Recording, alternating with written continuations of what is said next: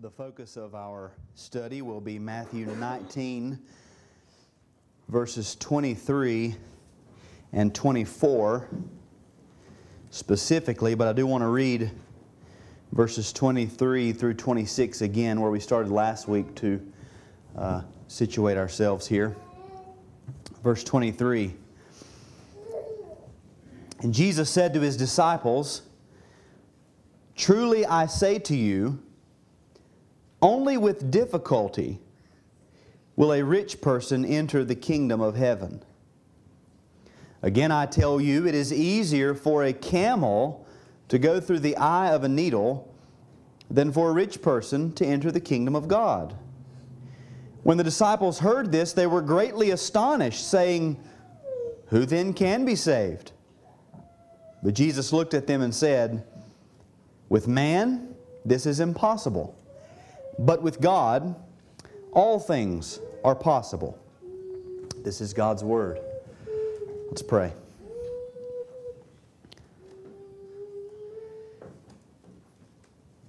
Father, come now and help us. Holy Spirit, come and teach us.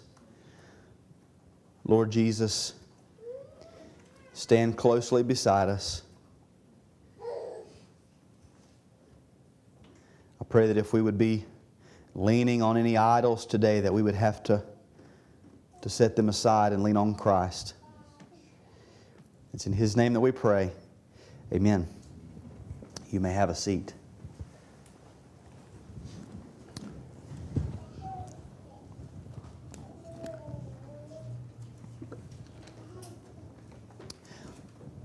I want to review very quickly what we studied last week in these 4 verses, because I think the main point of this passage is something that we can very quickly gloss over when we begin to unpack other applications. So first, remember that in verse 23 we looked at, or we saw, the truth stated in verse 23. And the conclusion there was, based on our Lord's words, is that the rich young ruler is not alone. It's a universal truth that any rich person will find themselves in the midst of a great struggle as they try to let go of their wealth and cling to Christ. That's going to be very difficult. And then we saw in verse 24 the truth illustrated. The idea that a rich person would enter the kingdom of God is actually an impossible proposition, just as impossible as a camel going through the eye of a needle. That's what he's teaching. It's impossible. He illustrates it there. Then in verse 25, we saw the truth appreciated by the disciples. They realize what he's just said. They are greatly astonished, physically altered, flabbergasted, we might say, because of what he said. It's impossible for a rich person to enter the kingdom of God. And so they asked, if not a rich person, then who? And then in verse 26 we saw the truth illuminated. He takes the positive side of that negative truth and he gives it to them. With man, it is impossible. Their question, who then can be saved? If that's merely a man-given question that has to be responded to by men, the answer is nobody. It's impossible. But with God, because God has entered into the equation, it is possible. With God, all things are possible. And we saw that we're all idolaters from our birth. And that salvation, again, if it's dependent upon men, it's impossible. But since salvation is not dependent upon men, but upon God who has mercy, it's possible. Even for all of us idolaters, when it was impossible, God has made it possible. And again, I want to start with that and make sure that's clear from the beginning. Idolatry is idolatry. And all men are idolaters. Man cannot save himself, but God can and does and has saved idolatrous men. He has accomplished the impossible. And so now I want to address some applications or maybe secondary truths that we can glean from this text. Look again at verses 23 and 24. Jesus said to the disciples, "Truly I say to you, only with difficulty will a rich person enter the kingdom of heaven. Again, I tell you, it is easier for a camel to go through the eye of a needle than for a rich person to enter the kingdom of God."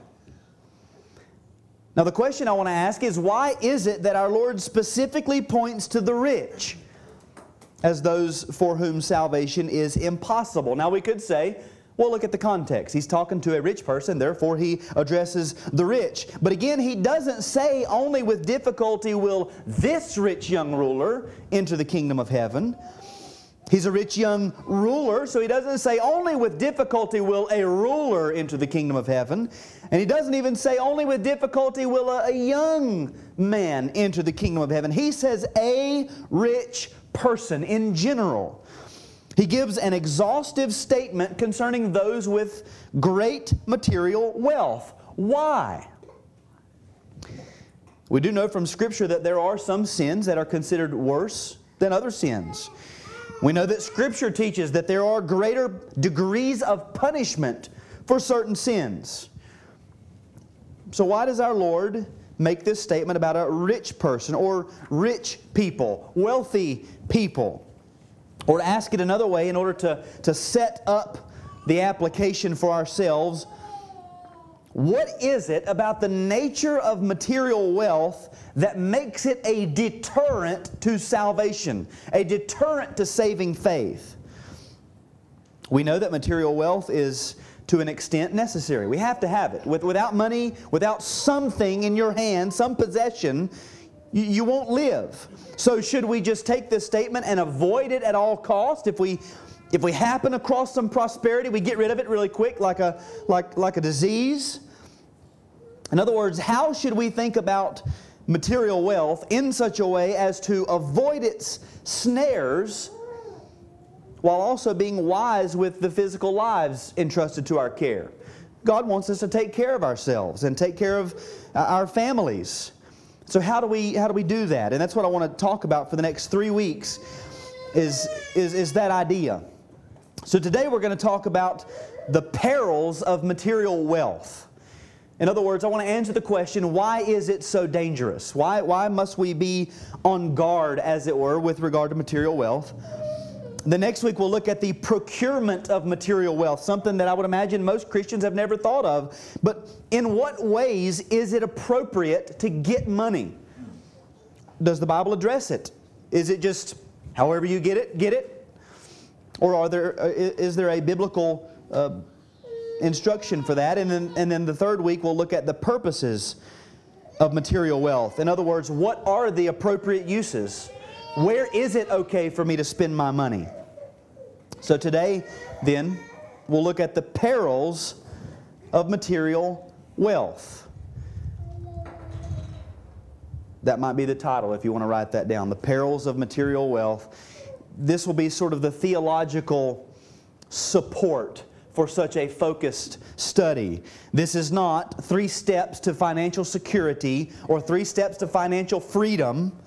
It's just a theological foundation for why would we consider material wealth. So, the perils of material wealth. Perils, that word is defined as the dangers or difficulties that arise from a particular situation or activity. Dangers, difficulties. So when we ask, or when we're studying what are the perils of material wealth, we're asking, what is the main danger? What's the difficulty? What's the problem that arises from obtaining, maintaining, and stewarding material wealth? That's getting it, holding it, and getting rid of it. What are the dangers? Why is it such a big deal? Again, why is it easier for a rich person, or for a camel to go through the eye of a needle than for a rich person to enter the kingdom of heaven?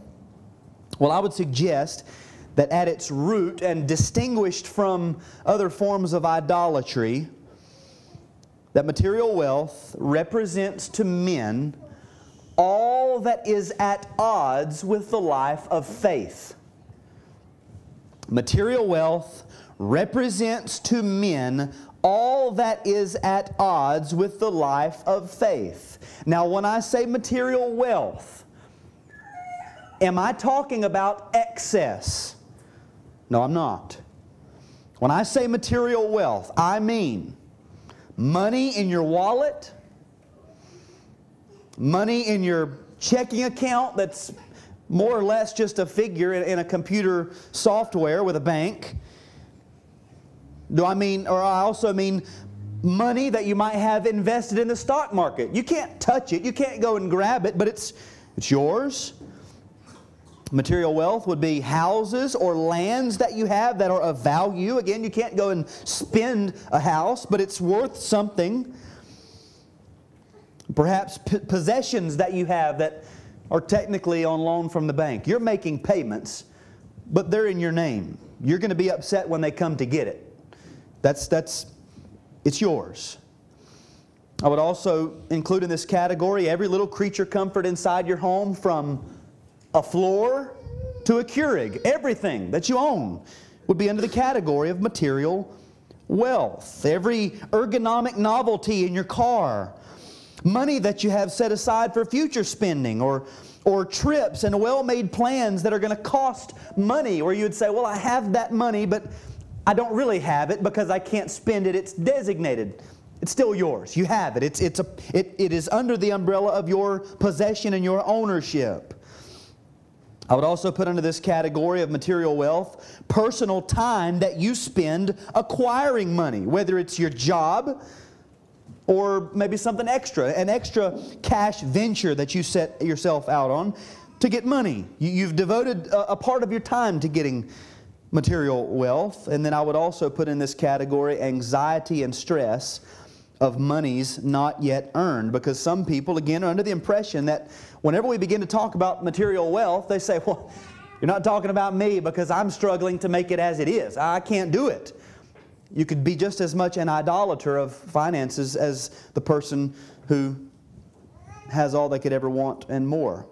All of these things, I would say, material wealth, represent to men all that is at odds with the life of faith. Now, did I say material wealth is inherently bad or sinful? No, I'm not saying that. None of the things I listed are inherently sinful. I said they represent all that is at odds with the life of faith. Am I suggesting that a Christian, a true Christian, would never have what we consider material wealth? No, I'm not. I'm saying that these material possessions, material wealth, represents to man all that is at odds with the life of faith. And that's why material wealth is specifically pointed out as a barricade to salvation, possibly more than anything else. Now again, we could ascribe this all the way down to the root, again, as just idolatry. Like all men, it is an idolatry. But why is this idolatry so dangerous? Why would the Scriptures admonish us and teach us how to steward a thing properly if there did not lie within the possession of that thing the tendency for misuse and sin? Material wealth represents all that is at odds with the life of faith, but it does not force us to be at odds with faith. It's like owning a copperhead snake as a pet. Must you be bitten? Must you die? No. But you better be careful how you feed it and how you contain it. So we have this balance that we have to maintain. And I want to explain that, and hopefully you can follow my train of thought here, because this is sort of a very quick thought drawn out long to make it sense. Why would I say that material wealth, in the words of Christ, mammon, represents to men all that is at odds with the life of faith? Why would I say that? Well, the first subheading, capital letter A here, I want us to understand the necessity of faith in the Christian life. The necessity of faith in the Christian life. We would begin here with sola fide, faith alone, justification by faith. The immediate fruit of the regenerating work of the Holy Spirit is the work that we call conversion. You remember, conversion is a two-part work: repentance toward God and faith in Jesus Christ. That faith, produced by the Holy Spirit, He gives you faith. You act or you respond with faith, and that is the means by which the justifying work of God is applied to your heart. You're not declared righteous prior to saving faith, and it's not your job to muster up saving faith. It proceeds from a new heart. At the moment of saving faith, we are declared righteous through the imputation of the righteousness of Christ. So, Galatians 2:16.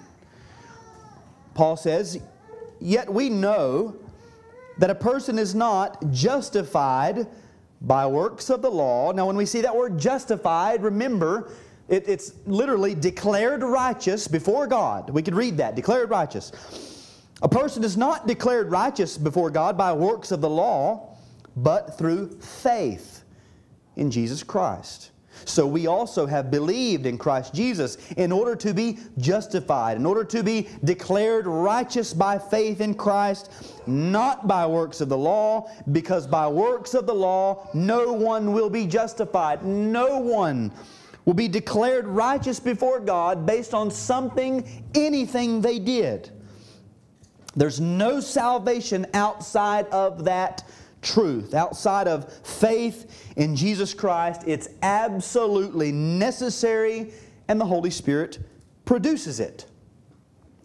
Those who would add to faith, that's why we say sola fide, faith alone.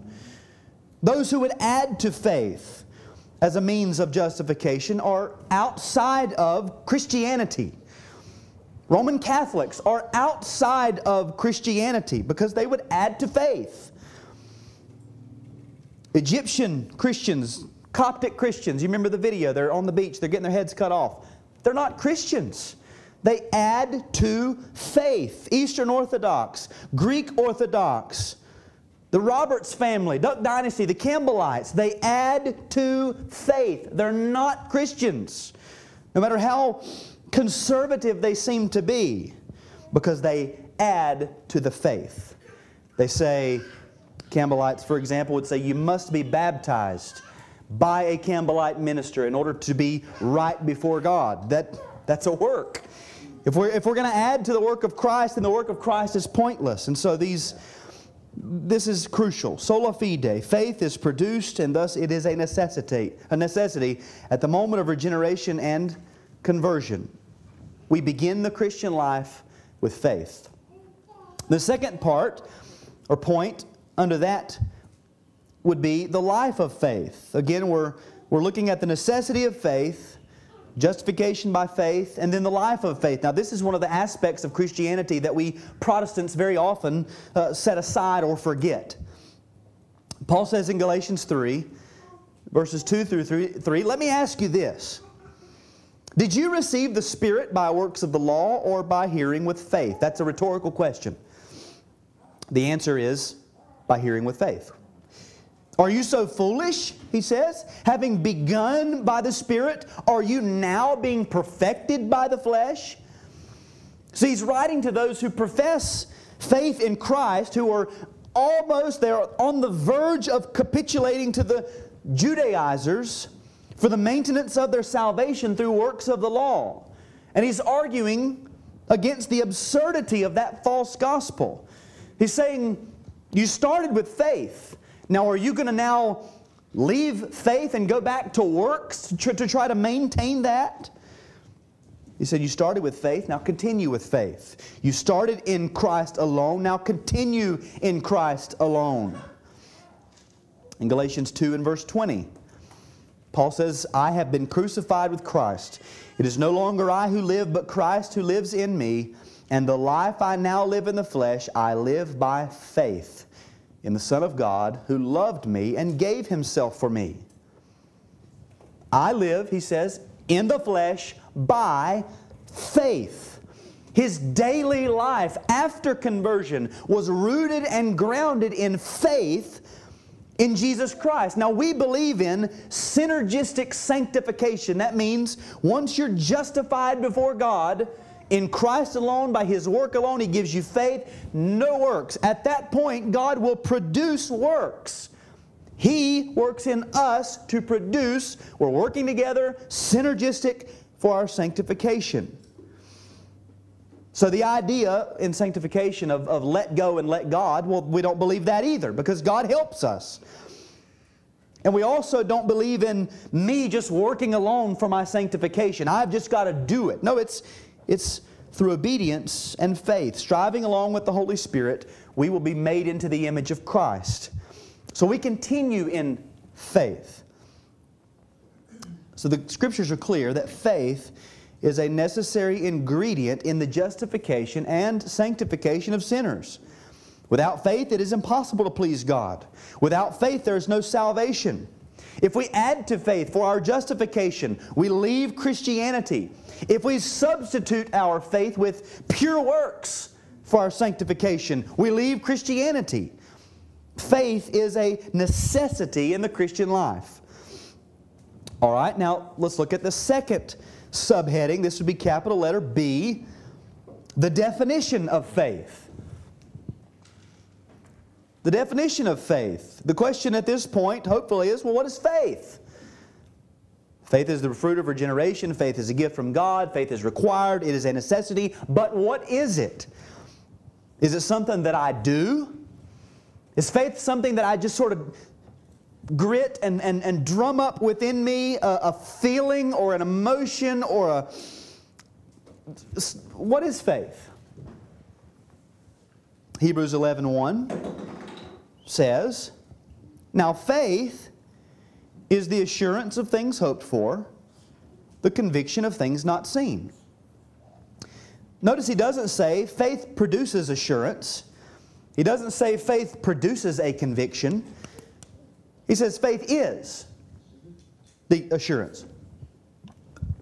Faith is the conviction. Notice in this verse there are things hoped for and there are things not seen. That is to say, there is in this great unfolding of redemptive history in the past and in the future unfolding of the promises of God with regard to His people and the earth and the resurrection and eternal life and eternal punishment, there is a compendium of realities and truths that we cannot see, we can't watch, we can't touch, we can't hear, we can't smell. To our outward senses, they're nothing. We might consider them intangible. They're not seen. There are promises regarding heaven and eternal life and eternal punishment and a new earth we've never seen. No one's ever went there and come back to tell us about it. We're simply hoping for them. And Scripture also says, who hopes for what he sees? This idea of hoping for something and not seeing for something is almost, they're synonymous. There's this Christianity is supernatural. It stands apart from the natural world, but it's also supranatural. It transcends the natural and the supernatural, both realms, in ways that we can't see. We can't touch it. We can't smell it. We're just hoping for something someday. We're longing for it. We read the Scriptures of events in the past and we weren't there. We're trusting in things that we can't see. And the writer of the Hebrews is saying, the faith that God gives at regeneration is the assurance. It is the conviction. It is the substance or the evidence of these unseen, hoped for things. It's not just believing that they exist. That's pagan faith. Just step out on a limb and trust. That's not Christian faith. Christian faith is the proof that they exist, for it too is unseen. But you know it's there. You wake up and you believe. That's faith. It's known to the believer only. Faith is not something you do. It's not an emotion you exert. It's not a dogmatism you stand on and say, well, I believe, in order to achieve some future work of God. I'm believing so that God will move a mountain or whatever. That's not faith. That's taking the focus of the object of our faith and transferring the focus to us. That makes it something we have to do. That's not Christian faith.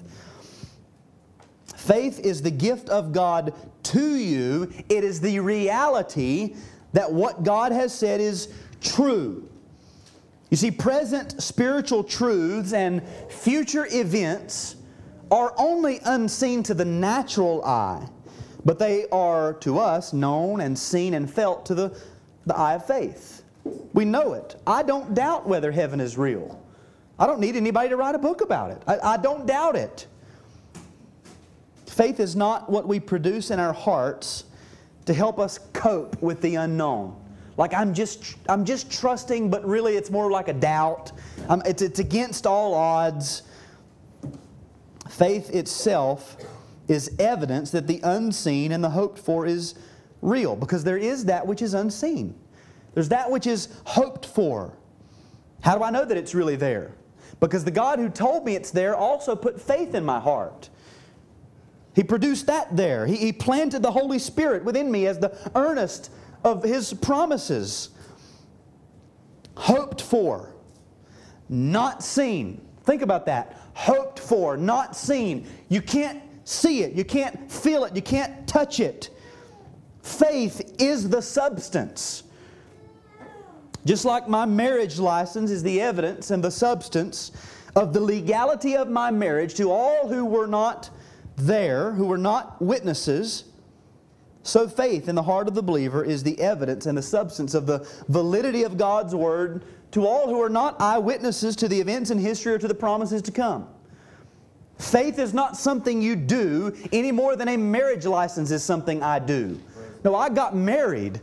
The marriage license just proves to everybody I am married, you see. Faith is that. How do I know I'm saved? Because I believe. How do I know I'm elect? Because I believe. The faith is there, you see. It's not something you do. It's something that God gives. And so by its very nature and order, Christianity is sometimes just called the faith. That's what it is. Christianity is the faith. We're justified by faith. We walk by faith. And our entire worldview is shaped by the promises of God, which are most often still future, intangible, and contrary to our earthly existence. Faith is a necessity in the Christian life. So it's a necessity. Hopefully we're sort of beginning to understand what it is. We have so much history of unbiblical faith that when you begin to try to think of biblical faith, it's almost impossible. But I pray the Holy Spirit would help us to understand this, what faith is. Okay, now, faith is a necessity. We know what faith is, the evidence of things hoped for, the things not seen, the things not here. So then what is the opposite of faith? Material wealth represents to men all that is at odds with the life of faith. All that is the opposite of the life of faith. So what is the opposite of faith? Now some would immediately respond and say unbelief. But unbelief is still an assertion regarding things not seen and things hoped for or not hoped for. The opposite of faith, if faith is the evidence of things hoped for, not here yet, and unseen, then the opposite of faith would be a heart and life permeated with or motivated by a worldview shaped by things seen, characterized and driven by things presently held. It's here. I've got it now. You can see it. You can touch it. You can verify it with all of your outward senses. It would be naturalism and imperialism would be the opposite of faith. Naturalism, that idea that the only thing that exists is what I can see and touch and prove.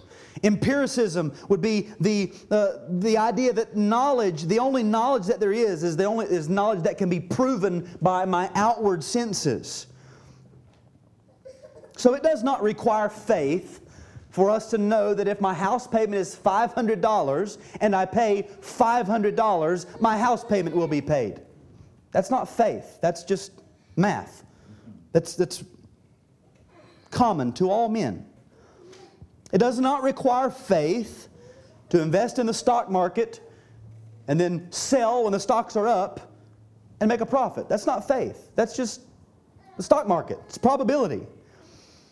It does not require faith to know that If my power bill is due next week and I put back $50 this week and $50 next week, then I put them together and I'll be able to pay my power bill. That's not faith. That's, again, common to everyone. Now, are any of those scenarios inherently sinful? No, not at all. I'm not describing sin.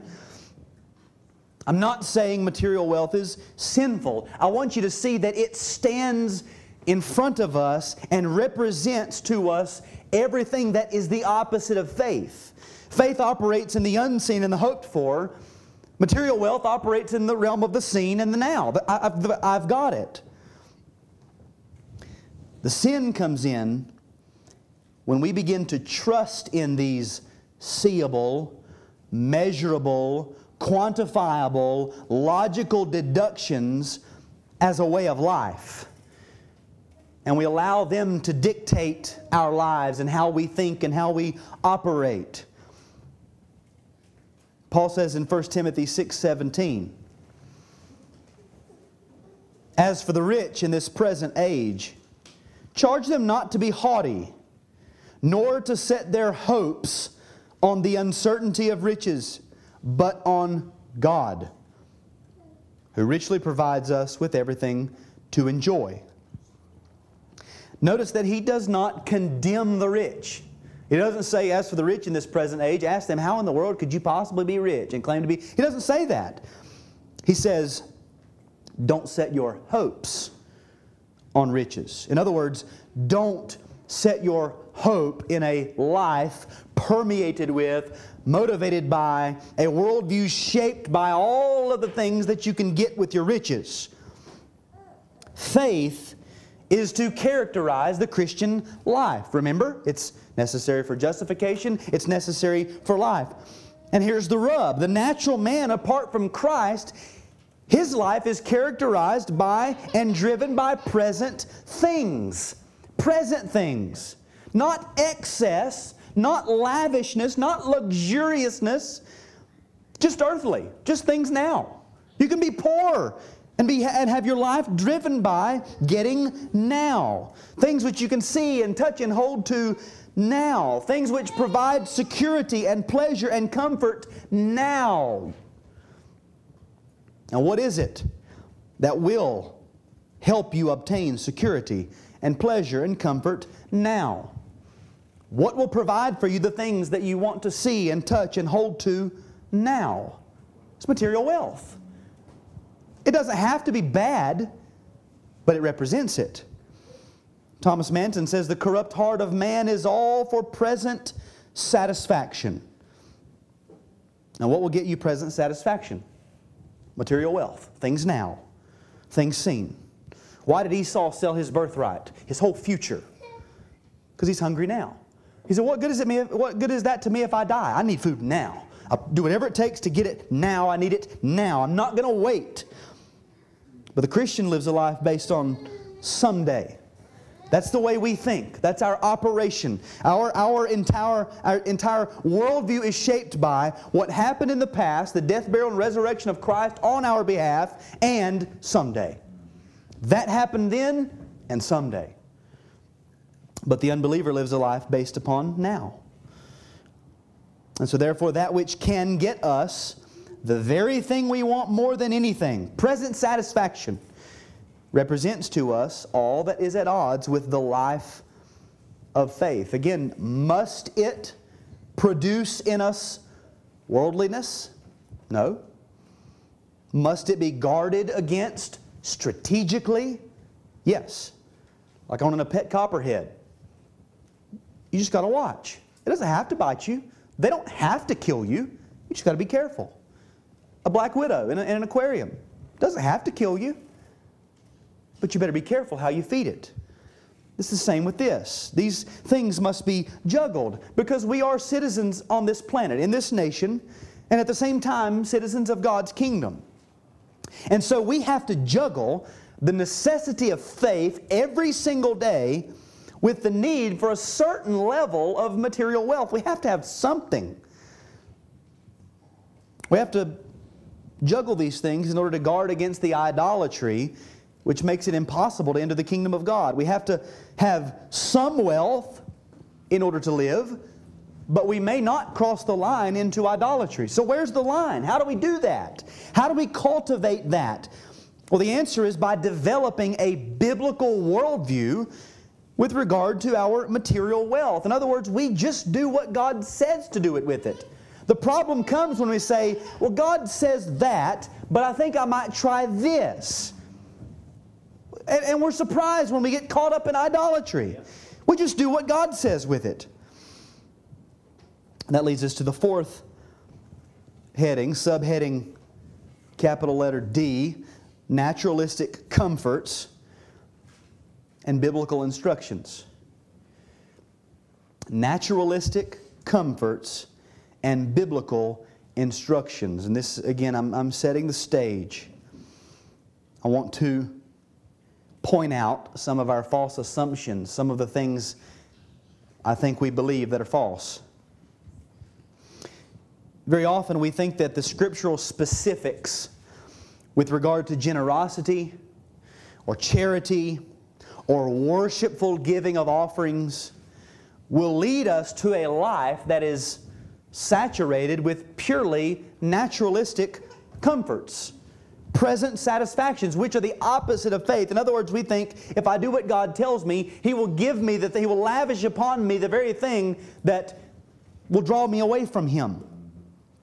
We think that if we obey God with our finances, that will lead to the American dream. We've heard Malachi's prophecy preached so much with regard to tithes and offerings that we develop a worldview that says, I will give so that God must open up the heavens and pour out His blessings upon us. And so in essence, we put God in debt to us by sliding Him a tithe. Like God needs a dime of our money. This is a soft, if somebody tells you, you are to give so that God will blank, that is nothing more than a soft form of the word faith or seed faith heresy. Do this so that God will do that. And for some of us, that's probably why we give. We don't like to, we don't want to. We're just afraid. I'll give money because I'm afraid God's going to do something to my money if I don't do it. We give, but we never expect that our giving might stunt our personal spending. We think those two must always perfectly coincide, bringing me to my temporal happiness. Or we might be charitable, but we assume that my necessities come first so that charity would never intrude upon my needs. God would never expect me to give this much because, I'm already struggling myself. And He wouldn't have me to struggle more, so I can't do this or that. We might desire to prepare for the future, put back some money, save for our children, an inheritance or whatever. And so we assume that any present spending might intrude upon that.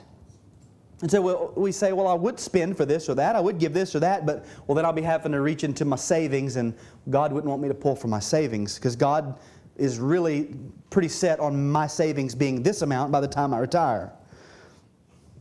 In other words, we seem to think that because God has given commands with regard to our material possessions, on the one hand, and God has promised to provide for us everything we need, that the only way God can provide for us is in the same way that the materialistic world provides for itself. Look, God's going to provide for me, that means I'm going to have a car like my neighbor. God's going to provide, that means I'm going to live in comfort like my neighbor. God said He would provide for me, so I have to have a good job.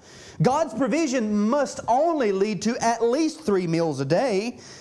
God will provide, so I have to live in an air-conditioned home. God provides. Can you not see how that is different only in quantity from the prosperity gospel? We think we deserve a standard and God will never fall below that standard. Don't go to another country, a third world country, and tell Christians, God said He's going to provide for you. Why don't you have air conditioning? Why are you worshiping in the dirt? Why are your kids starving? They're trusting, they're believing in God.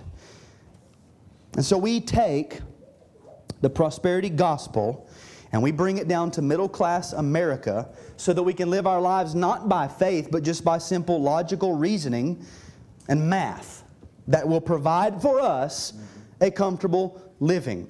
We think that's what the Bible teaches about money. We sort of forget the part that Jesus didn't have anywhere to lay His head, and all of the disciples were martyred. And throughout church history, Christians are not wealthy, lavished people. Not by divine mandate, but just by truth. It's just look at history. And we need to understand this. And this is what I hope to prove over the next couple of weeks. Money and possessions, material wealth, is given to us by God to be stewarded by His principles for our own, hear this, cautious maintenance and for the advance of Christ's kingdom on the earth. Not to achieve our dreams. Not to live in comfort. Remember, our aspirations are set on another world, another life. Why would we devote everything we're doing into being comfortable now? Matthew 6, verses 19 and 20. We all know this. Do not lay up for yourselves treasures on earth, where moth and rust destroy, and where thieves break in and steal. But lay up for yourselves treasures in heaven, where neither moth nor rust destroys, where thieves do not break in and steal. Notice our Lord does not say, if I were you, I would not lay up treasures on earth. He doesn't say, it would probably be better if you didn't lay up treasures on earth. He says, do not. Do not. Don't. Why is that hard to understand? Is there anything confusing that I'm not seeing here that y'all see? That when He says do not? I think it's simple. Do not. We might put those words together and say don't. If we tell our kids, do not do this, and they immediately do it, we say, you've disobeyed. Pop it. You've disobeyed. And yet we hear, do not lay, and we strive and strive every day of our lives for treasures on earth, because God would never have me to be struggling. God would never have me to not have everything I dream of. And we do. For most of us, we have everything we dream of. And at nighttime, we just dream of how we're going to get the next thing. When material wealth, whether owning it, stewarding it, or trying to get it, begins to call the shots in your life, either in direct contradiction to the commands of God or just in place of the commands of God, it's become an idol. I can't do this, I've got to work. I can't go there, I've got to have this. I can't spend that, I've got to have this. When money begins to dictate everything you're doing, that's an idol. It doesn't matter if you're rich or poor, stewarding it or getting it, keeping it or spending it. God's people are dictated by God, not a piece of paper with a man's face on it. And yet we are bound by this. The Christian's life is not to be dictated by these worldly things, but by otherworldly, unseen, hoped-for perspective, knowing God's promises are sure, His Word is true, and His kingdom is forever. That's what we're living for, you see. So am I teaching that money and possessions are bad? No, not at all.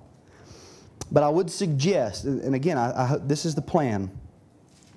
If you compile a quick theology of material wealth from the Scripture, you will find that God expects His people to use their material wealth in ways that coincide with their faith. That is, they are consistent with the reality of another world. And that will most often contradict a naturalistic worldview. Now, whether or not you can live by faith and have material possessions and wealth, that's between you and God. I can't dictate that. Abraham did pretty good. Job was doing fairly well. It can be done if you're an Abraham or a Job, which I would imagine some of us probably think we are by the way we do our money.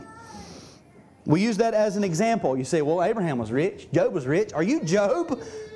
No, you're not. You're not Abraham either.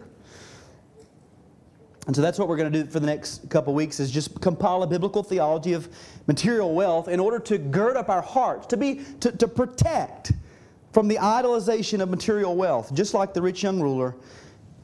Some of you are already in your minds, I know it. You already think, you're already convicted. You were convicted before you came in today about the way you spend your money and the way you spend your time. And so you're thinking about it, and you've already decided, well, I know I'm not going that far. I will, we'll get together and maybe we can bump up our giving to 11.3%. But there are some things I won't do. I'm not going here. I'm not doing that. I won't get rid of this or that. Idolization happens just like with the rich young ruler. Whenever we say, God, I'll do this, but I won't do that. There's some things I just won't do. There's no way that God could be commanding me to do this or that. That reveals your idols. So, as we turn to the Lord's table, we have to go back to faith. As Christians, our faith and our hope lie not in this present world, not in things we can see or touch. Jesus says, blessed are those who have not seen and yet believe. Our faith and our hope rest in the reality of the death and the resurrection and the ascension of a first century Jewish carpenter. That's where our hope is. We're trusting in the promise that the Holy Spirit of God has taken that work and applied it to our hearts. So as we examine ourselves, is that where your faith lies? Is that where your hope lies? Are you resting upon a crucified Savior? Are all of your hopes resting on a bloody Roman cross and an empty, borrowed tomb? That's the Christian perspective. What would your checkbook say if I asked it? If I just flipped through it and said, where is this person's hope? Where's this person's trust? Where are their treasures? So examine yourselves, and then we'll come to the Lord's table.